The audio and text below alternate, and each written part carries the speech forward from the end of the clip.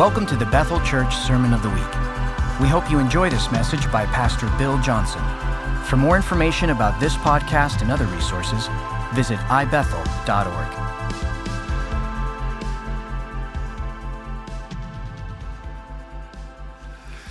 Before we get into the Word, I want to pray for one group of people. We're dealing with abundance, dealing with prosperity of soul, dealing with that just aspect, that part of life.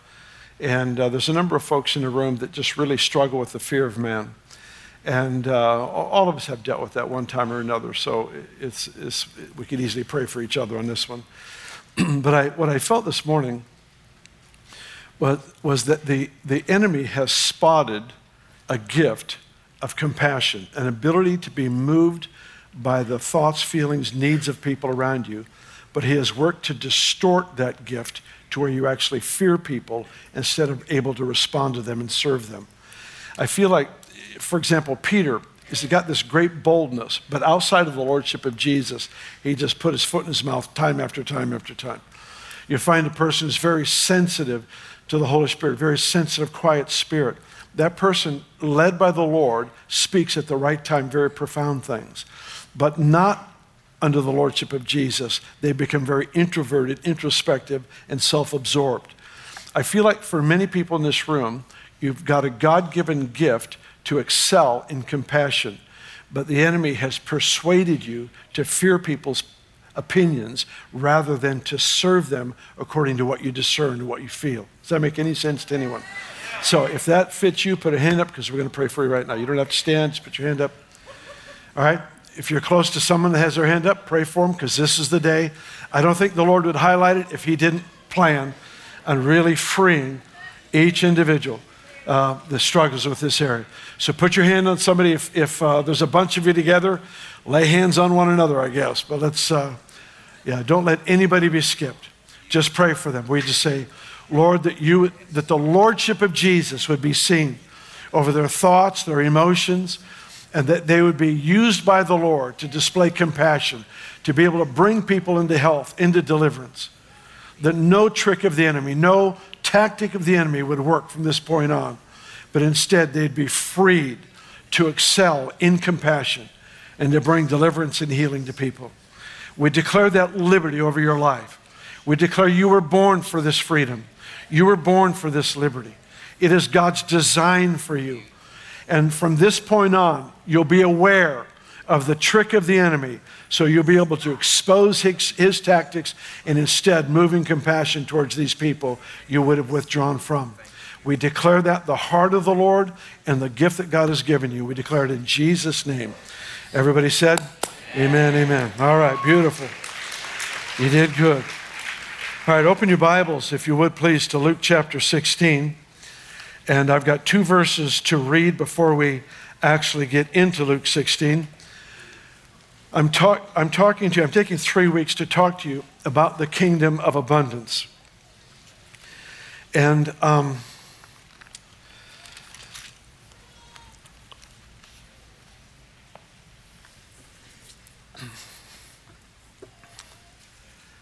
for several years now, I've had such an increasing, burning desire, not just desire, a burden, an awareness of the heart of God regarding something that I think for the most part the church has missed for various reasons. The subject of money, when it's talked about in the church, receives all kinds of different reactions, oftentimes because of past abuses of people who have, maybe on one hand, they have taught that God wants everybody to be rich and your spirituality is measured by your income or by how many possessions you have. I don't know anything that could be further from the truth than that, except the opposite, which is also taught by much of the church, that lack and poverty is actually a sign of spirituality. Neither are true. I'd like for us to find the heart of the Lord. He tells us to pray on earth as it is in heaven. Heaven is not a place of lack. Heaven is not a place of worry, wringing our hands to figure out where the next meal is going to come from. It's just simply not the Lord. The Father, if my children are poorly clothed, my wife is poorly clothed, they haven't eaten in a long time, and I'm feasting and I'm nicely dressed, then you have reason to question what kind of husband I am or what kind of a father. And oftentimes, we actually represent the Lord through our lack, thinking that that's God's will, when in fact his desire is for us to abound. And so that's what I'm doing this series for. We did last week. I'm going to talk to you about another aspect of that this morning. But I want to read the theme verse for this series. And it's out of 2 Corinthians 9, verse 8. God is able to make all grace abound toward you, that you, always having all sufficiency in all things, may have an abundance for every good work. I love that verse so much. I love the thought of having an abundance for every good work. Many of you were able to respond last week to the need of our missionaries from our own house sent to a very dangerous place in the world, not able to mention their location, but their vehicle was blown up, and everybody's safe. We're thankful for that, but you responded with radical generosity. They're able to buy a much, much better vehicle than they ever thought was possible. But it's because of the abounding unto every good work. And I personally love the stories of, the missionary family or the young couple that prays over a meal when they have no food in the house. And they ask the Lord to provide, and they sit at the table with the plates in front of them. And soon there's a knock on the door, and there's somebody at the door that's brought groceries because they've been led by the Lord to supply them with food. And I love that story, and I've been on the receiving end of that kind of story. But I'm tired of being on the receiving end. I want to be the guy knocking on the door. I want to be abounding into all good works. That's where we thrive. We have been assigned and designed to thrive in the abundance of God's good work, to touch and impact people's lives. So here it is again.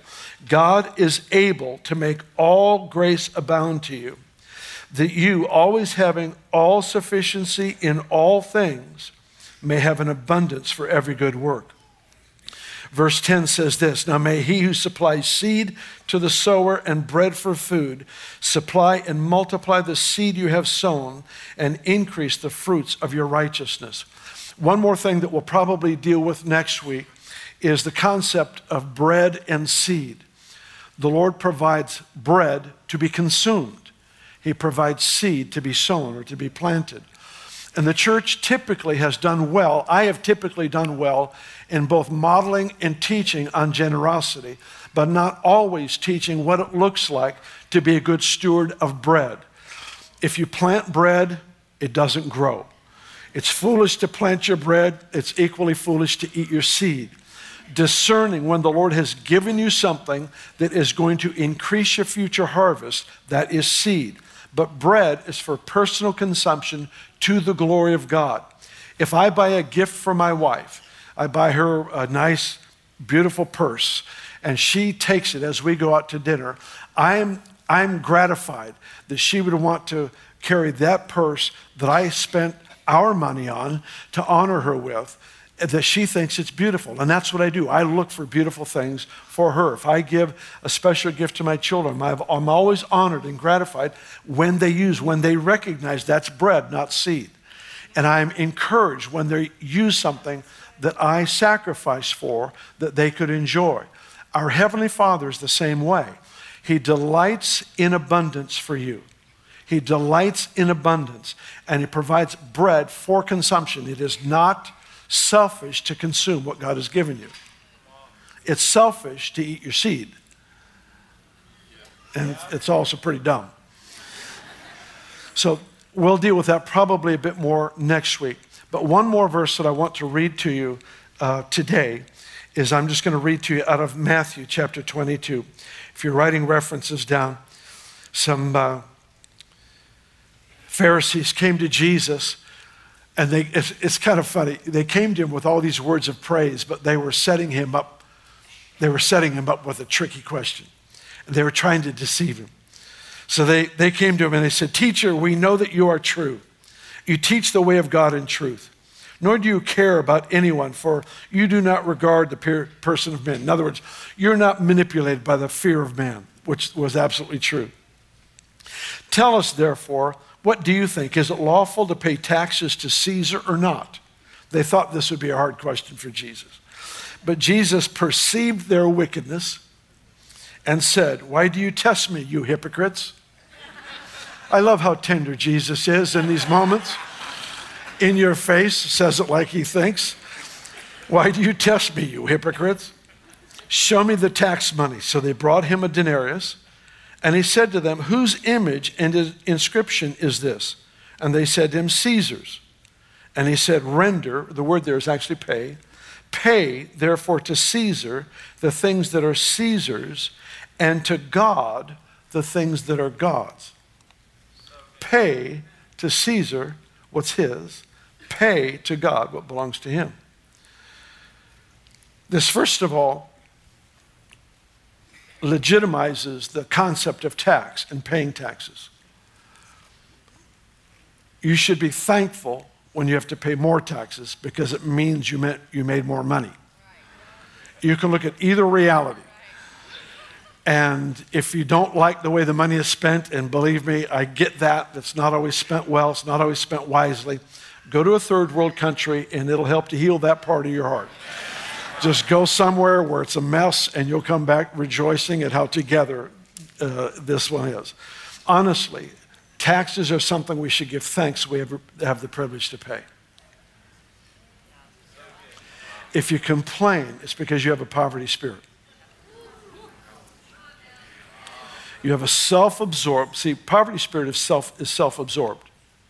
It only measures what I pay. It doesn't measure what I make.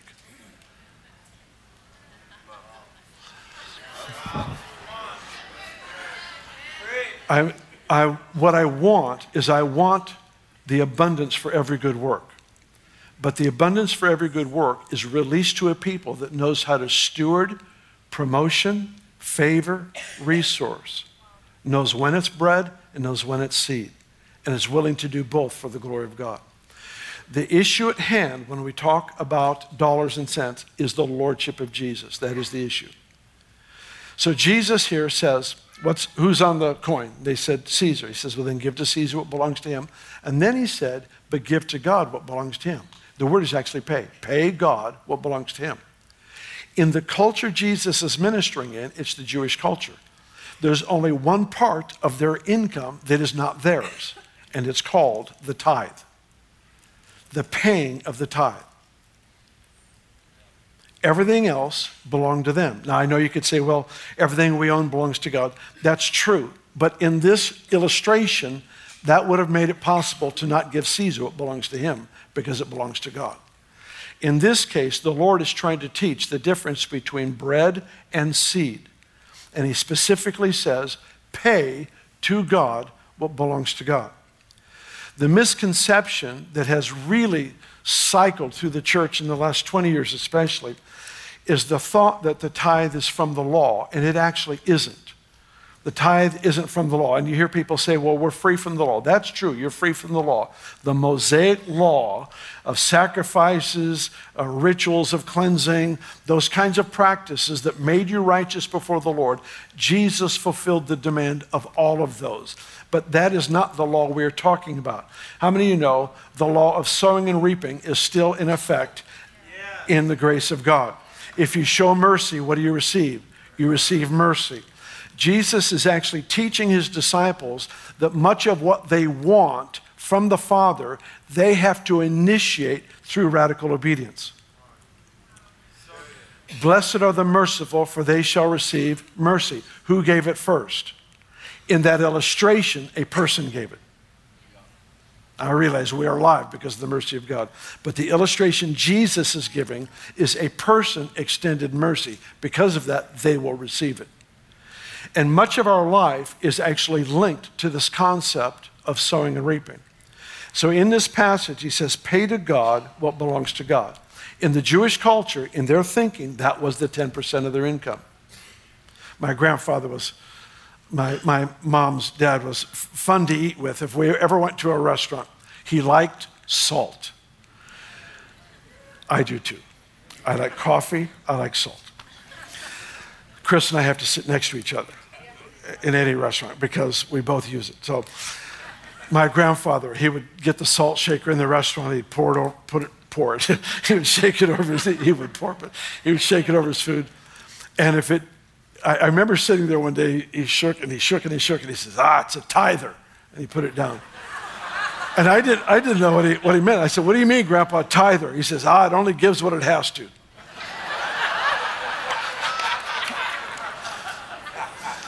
We were raised in an atmosphere where 10% of my income is not giving, it's a payment. Dick Joyce taught us years ago, he said, your tithe is your rent payment for living on his planet, breathing his air, and you don't want to be evicted. I'm trying to keep this humorous, not legalistic, but listen carefully. Stewarding this part of our life is huge because it has everything in the world to do with the lordship of Jesus. It is giving to him what actually belongs to him. And that hasn't even started generosity yet. It's just called returning what belongs to him. Generosity starts after that point. Luke chapter 16. Are you there? Good. Me too. Luke 16. I want you to go right down to verse 10. Jesus has already been dealing with the subject of money, mammon. In verse 10, he says, he who is faithful in what is least is faithful also in much. He who is unjust in what is least is unjust also in much. Therefore, if you have not been faithful in the unrighteous mammon, who will commit to your trust the true riches? Now, stop right there for a moment. Mammon is a Syrian term for the god of riches. So when he's talking about mammon or the spirit of mammon, he's talking about a spiritual entity that influences the economies of the world. He's dealing with it as a personality, not just the dollars in your pocket. I mean, you understand it's neither evil or righteous, the dollars you have in your pocket. What I do with it determines whether I give it to a missionary or I buy lunch for my wife, it's righteously used.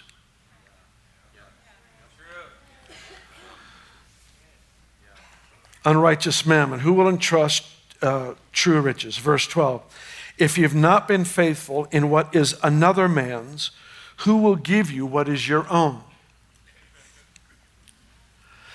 Now, we're going to read one more verse, but let me stop on this one. If I'm not faithful with what is another man's, what is that in my world? It's the tithe. I've been given something. It's in my stewardship. Now I have the privilege to demonstrate who my Lord is. And in lordship, I return to him what belongs to him. Why does he want that to happen? Because he wants me to have my own. He's actually interested in increasing what? The abundance unto every good work in my life. He's desiring to increase my capacity to make a difference with resources.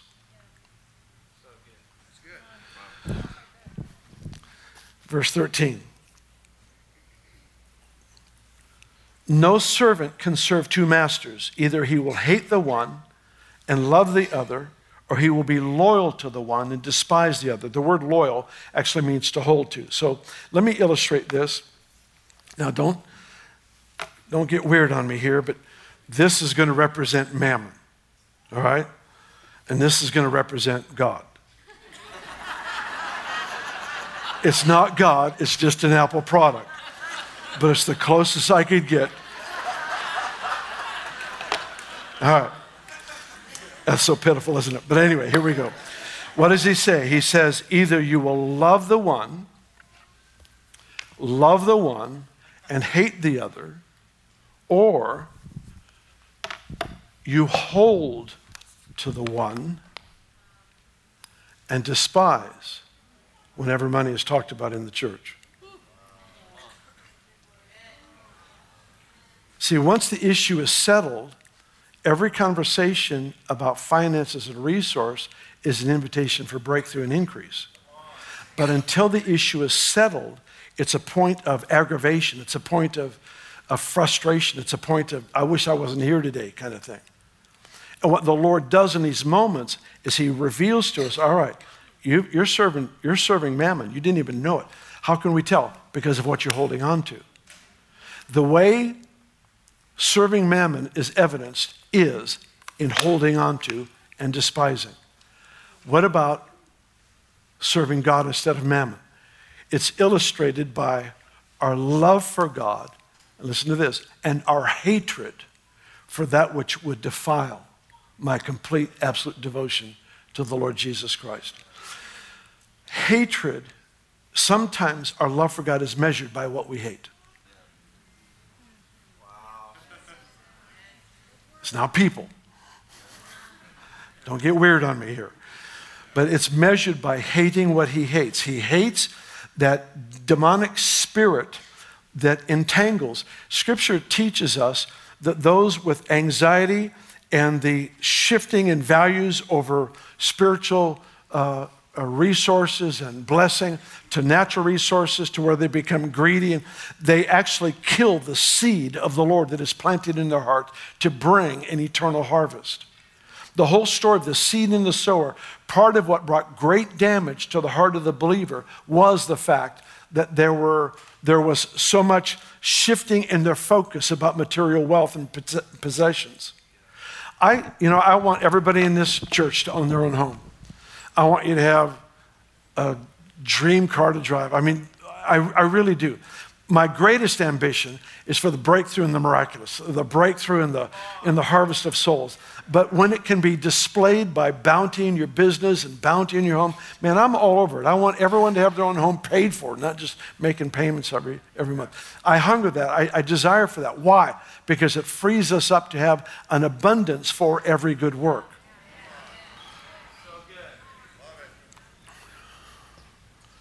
So here he says, if you've not been faithful in unrighteous mammon, who will commit to your trust true riches? I remember as a younger pastor, I always thought, I don't know why, but I always thought, if I handle unrighteous mammon well, he'll entrust to me true riches. For some reason, I thought it was just more unrighteous mammon. It's not. True riches is why we're here. It's why we're a family. It's why we do what we do. We are looking for the greater breakthroughs, the greater demonstrations of the love of God, the power of God, the deliverance, the healing, the salvation, all the stuff that we have, that we ache for in our hearts. That's the true riches. It would be foolish to think that I can buy those things with generosity. It's also foolish to think I can explore all the realms of true riches without faithfulness here. Jesus himself links the breakthrough. I think I gave you the illustration last week. Natural riches, I can buy you all a steak dinner. With true riches, we can just buy one and multiply it.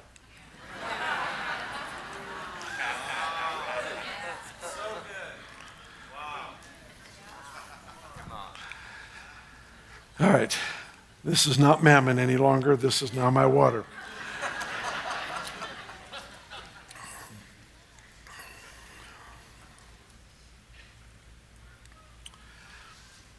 The thought that the tithe comes from the law is a deep misunderstanding because its roots are in the Old Testament. But the one who actually established the concept of the tithe was Abraham. Abraham is very significant for us because he is called the father of faith, the father of our faith. He is the one that God gave a promise to, and it says, and he believed God, and God considered him righteous because of that belief. A number of years ago, John Paul Jackson came to speak here. He's at home with the Lord now, but when he came, he brought he always brought a great word to us. And he helped me personally with a dream that I had that really troubled me. And I feel like I owe him $1 million because of the interpretation he gave me. And finally realized it was a mysterious dream. And he just brought a lot of peace and focus in my heart because of that interpretation. One of the things that John Paul said when he was here is he said, Romans chapter 4 is going to be key for this next outpouring of the Spirit, for this next wave of revival. And so I committed myself to reading Romans 4 every day, and I read it every day for 3 years, except for 5 days because of international flights. I would read it day after day and becoming increasingly impacted by this man, Abraham, and his courageous faith, his bold faith. And one of the things that I noticed in Scripture is the Bible tells us to study, to learn, and to follow, to embrace the ways of Abraham. Abraham is called the father of faith. We are alive because of faith. We have been born again because of the gift of faith that God gave to us. Where did that come from? Well, in testimony, it came from Abraham. And it was Abraham who, after a particular incident, has great resources, and he took 1/10 of it and gave it as a tithe to bring honor to the man of God. The point that I'm trying to make is the whole idea of the tithe actually started with Abraham, did not start with Moses and the law, which I think was like 400 years later. So here you have Abraham doing something before the Mosaic law. The Mosaic law was not the seedbed, if you will, of the concept of the tithe. The Mosaic law had all kinds of rituals and cleansing and washings and animal sacrifices and all these things that were to be done to somehow obtain righteousness before God, and nobody could ever do it. Jesus came and fulfilled that demand. But how many understand when the Bible says do not murder, you still don't murder now that you're under grace? Now, maybe I should repeat this just in case some of you are struggling with that command. Being freed from the law doesn't mean you can now murder. Yeah. Being freed from the law doesn't mean now adultery is okay. It says to love God with all your heart, soul, mind, and strength. Everything about you is to love God. To love your neighbors yourself, Jesus says. But he goes on and he says, you've been told that you're to not commit murder. But I say to you, if you call a person a name, you're guilty. And so I realized reading that, I've been able to go my entire life without killing anyone. And it's not even been tempting, except a few times on the highway.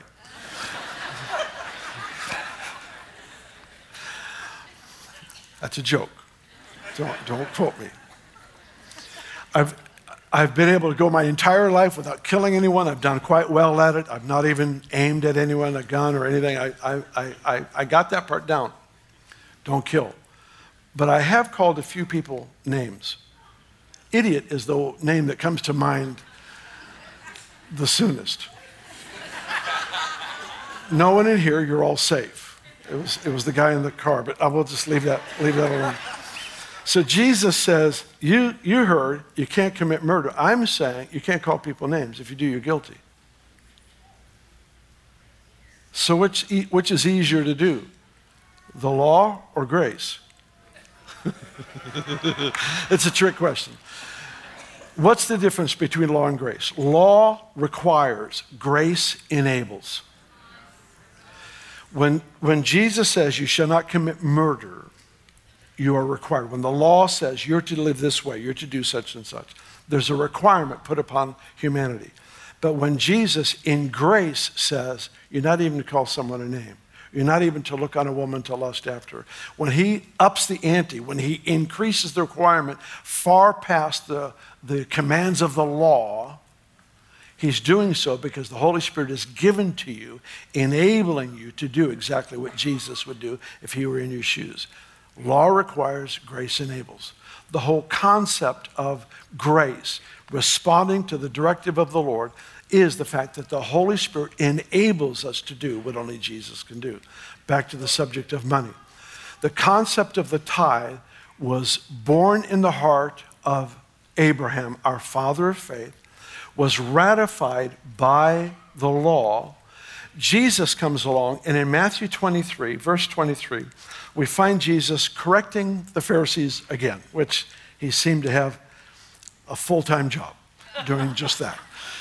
And what they were doing is they were growing herbs, and they would have dill and come in these various things, and they would chop up their herbs, like into 10 pieces, and they would take 1/10, and they would give that herb as their tithe. And Jesus points to what they're doing. He says, this you should have done. In other words, the tithe is right, but you've done so at the expense of the weightier provisions of the law. What is he saying? He's saying, obeying here doesn't excuse all the wrong stuff you're doing. In other words, just because you did this right, you tithed on your dill, you don't get a pass on your judgment that you've made towards other people. You don't get a pass there. The weightier provisions of the law are relational in nature. It's the way we treat, it's the way we give honor, it's the way we value and respect people. Jesus went on and brought correction to them about their unwillingness to even take care of their own parents, because they had dedicated their resources to God under the guise of dedication to God, and they wouldn't even move with compassion to take care of their own family members. So he's rebuking them for neglecting the weightier provisions that God had required of their life, but instead they were giving a tenth of their dill. What did Jesus do? He said, this you should have done. So we've got Abraham, we've got the law, we've got Jesus, we have the early church fathers. The early church fathers, those who were alive during Jesus' time and those who followed in the first 150 years, they were strong proponents of the concept of the tithe and moving beyond that into offerings. I remember Judson Cornwall, who was a great inspiration to me. He would have meetings with the business people in his church, and it was just kind of a common, it wasn't a requirement, but there was this understanding with this group of business people that they started as a minimum 20% of their income that they would give to the Lord. Now, I never say anything of this nature to imprison anyone. All I want to do is say, number one, give him what belongs to him, period, for your sake. If you don't belong to this church, wherever church you belong to, if you don't, it goes into the storehouse. Malachi 3 says, test me in this and see if I won't open for you the windows of heaven. How many of you have been praying for open heavens? Sometimes money opens the window.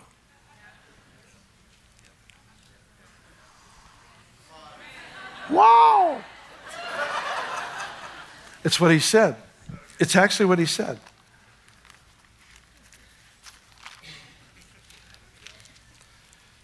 He says, will a man rob God? Yet you have robbed me. But you say, in what way have we robbed you? In tithes and offerings, he says. You are cursed with a curse. You've robbed me, even this whole nation. Bring the whole tithe into the storehouse, that there may be food in my house. What is that food? Is it in the pantry, or is it the spirit of revelation that rests upon the church? I don't know of any church in the country where there's a continuous flow of the spirit of revelation, where there's increased understanding that is not generous financially.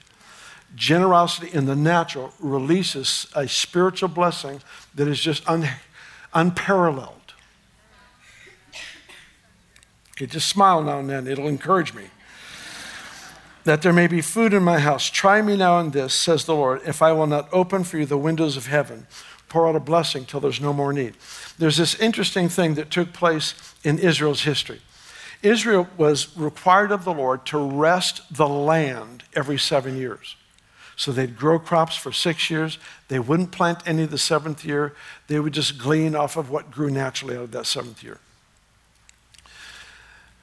Israel didn't do it for 490 years. That's just somewhat of a delayed obedience there, to put off the yes to God for 490 years. What is 1/7 of 490?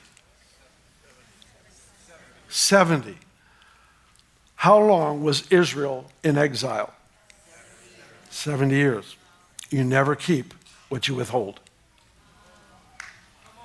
We never keep it. You know, you can fight for it, you can grasp for it, you can do whatever you want. I'm going to control this, I'm going to discipline that. We never keep what we withhold. So Israel ends up with 70 years in exile. I don't believe it's the punishment of the Lord. I just think there's this thing that we don't always get, that when we obey the laws of the kingdom, there's this thing that just works for us that doesn't work otherwise. And when we violate the laws of that kingdom, you can't get the blessing of one government by obeying the laws of another. We all love the idea of the promised land. We love the idea of the promises of God coming to fruition in our life. We love the ideas of living with more than enough so that we can abound into every good work. But those realities are never tapped into by following the laws or the principles of an inferior kingdom. And so the Lord is actually inviting us into a journey with him. The journey is demonstrate lordship by returning what belongs to him. And I say this not in harshness or rudeness. It's just, if you don't trust the house you're in to do that, then find a place where you trust, because you need to be able to put that into the storehouse so that there'll be food, so that you, your family, your descendants will be powerfully fed of the Lord in what's happening in that local church. But the tithe is something that belongs to God. I've encouraged people, I've challenged people for years. I've watched as people, brand new believers, will just take that huge, huge step of faith and take that part of their income, and the Lord will, time after time after time, bring great return and great blessing. What I've noticed is that the older saint that does it, they don't always get as quick a breakthrough.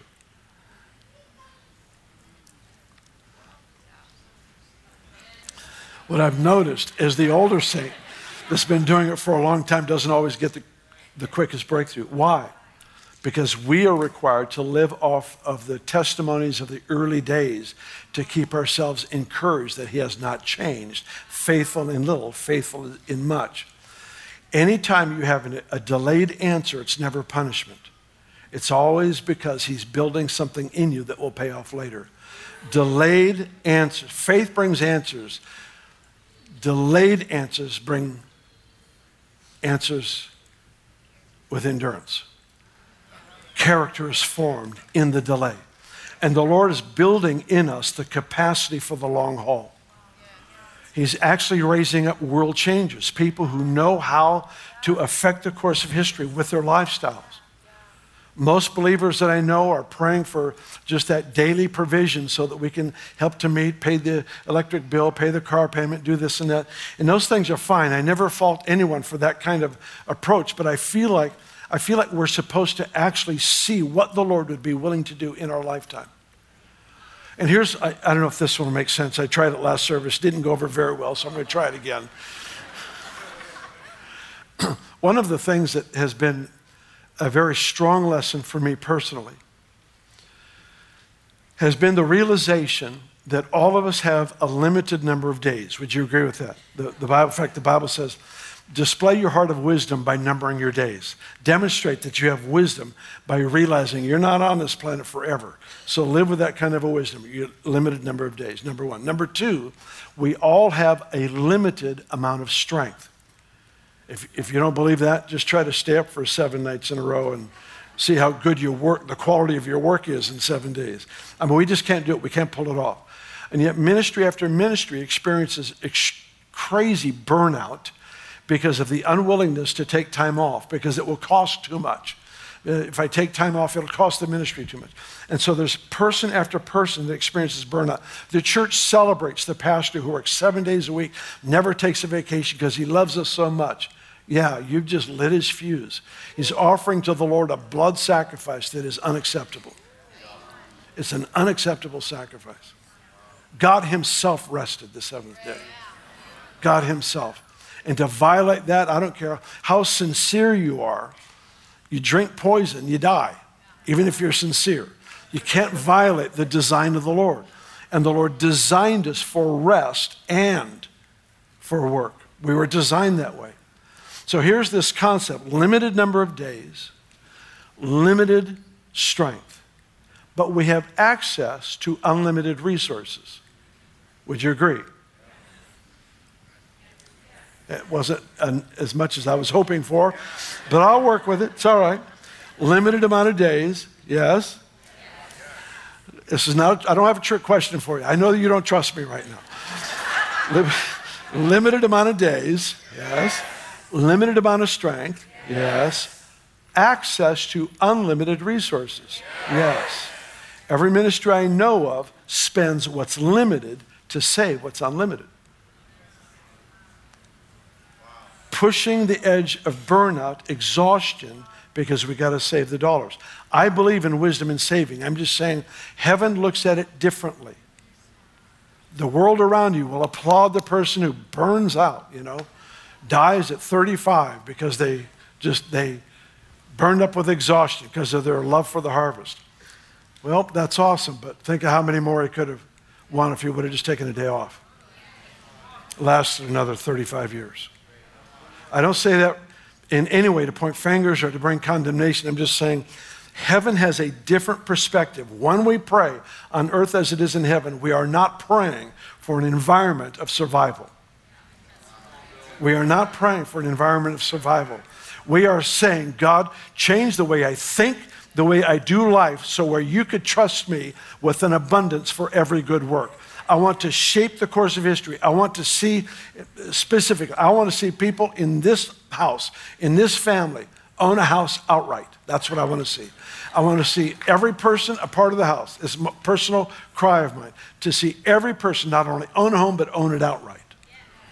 Not as giving permission to live in a self-centered way, but I just mean, what could happen if just the money that is spent on interest every year, just interest money put back into the kingdom, what happened? Just the interest, let alone the rest. We have the capacity to shape the course of history through radical generosity, through radical lifestyle of sacrifice, of learning how to delight in the provision of the Lord without having to apologize. Yes, that is a nice house. I know I don't deserve it, but it's just the grace of God. Without having to jump through those hoops, apologizing for blessing, being able to use what he has blessed you with as a testimony of what kind of father he is. Why? Because it's the nature of our God as Father that is in Psalm 67 is actually to woo the nations to himself. It's his demonstration as a father, displaying his kindness, his privilege on your life, on my life, that is to woo literally the nations of the world to him.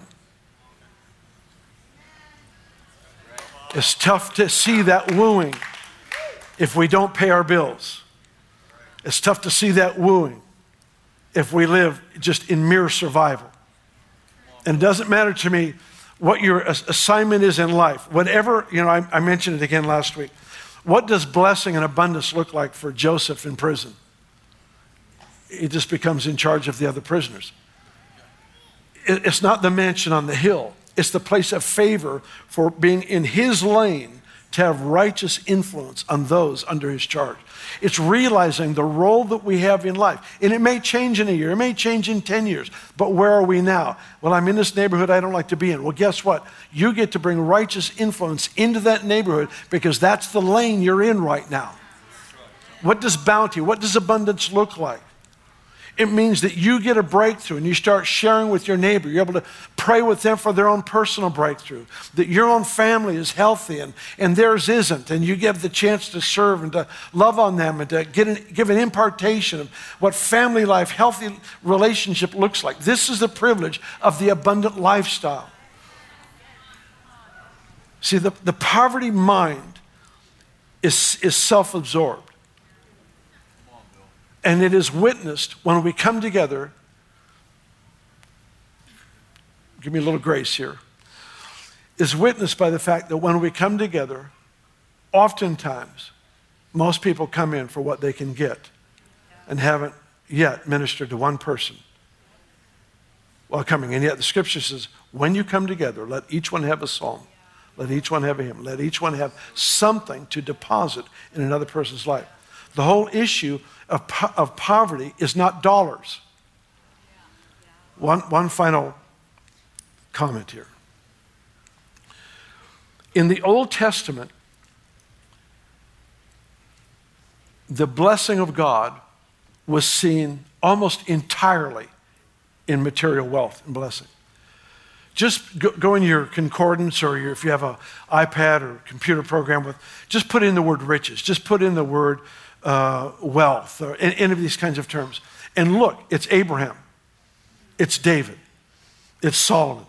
Hezekiah, just looking at a verse this morning, Hezekiah abounded in extreme wealth.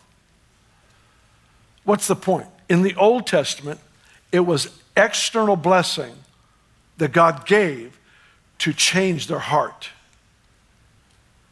It was external. to change this. In the New Testament, it is internal prosperity that's to change the external. The kingdom is within you. Above all else, 3 John 2, let your health, let you prosper in all things and be in good health, even as your soul prospers. This is what tastes the bounty of the Lord. I've been forgiven. I have been set free. I am free to be a servant. I have resources that are unlimited. I can serve and love everybody around me. Something's happening in here where I realize that God has given me extreme abundance. And what happens? That begins to shape health. That begins to shape my finances. That begins to shape everything around me. Old Testament, outside in. New Testament, inside out. I have to have it here. That means that it just means that we talk differently to the neighbor. It means that as we get help at the store and they tell us where in the store to find the product that we need, the way we treat that person, it's the cashier, it's the waitress at the restaurant, it's all these things. It's just our interactions with people. I can tell those who have poverty of soul because everything is aimed towards them. But when you experience the blessing of Holy Spirit inspired royalty, then you know you have limited time, limited strength, unlimited resources. I'm going to use my access to the unlimited, whether it's dollars or kind words, to make somebody else's life better. Go ahead and let's stand.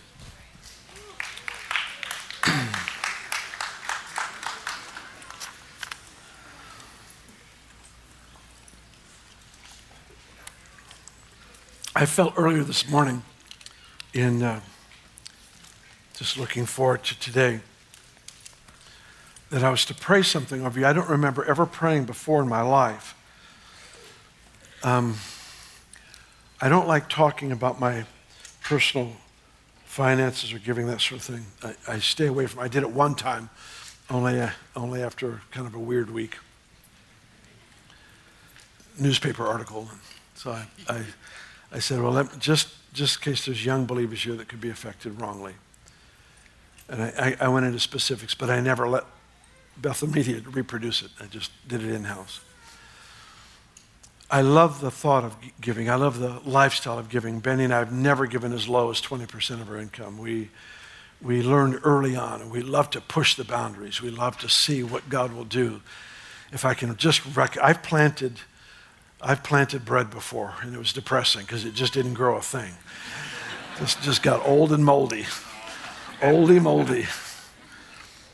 But I also know what it is to hold on to things loosely. And there's a grace on my life for generosity. There is. I know it's true. I know it's true. I hold on to things loosely. I mean, I want to be responsible, but I can give anything. And I feel like there's a gift of generosity that the Lord would give.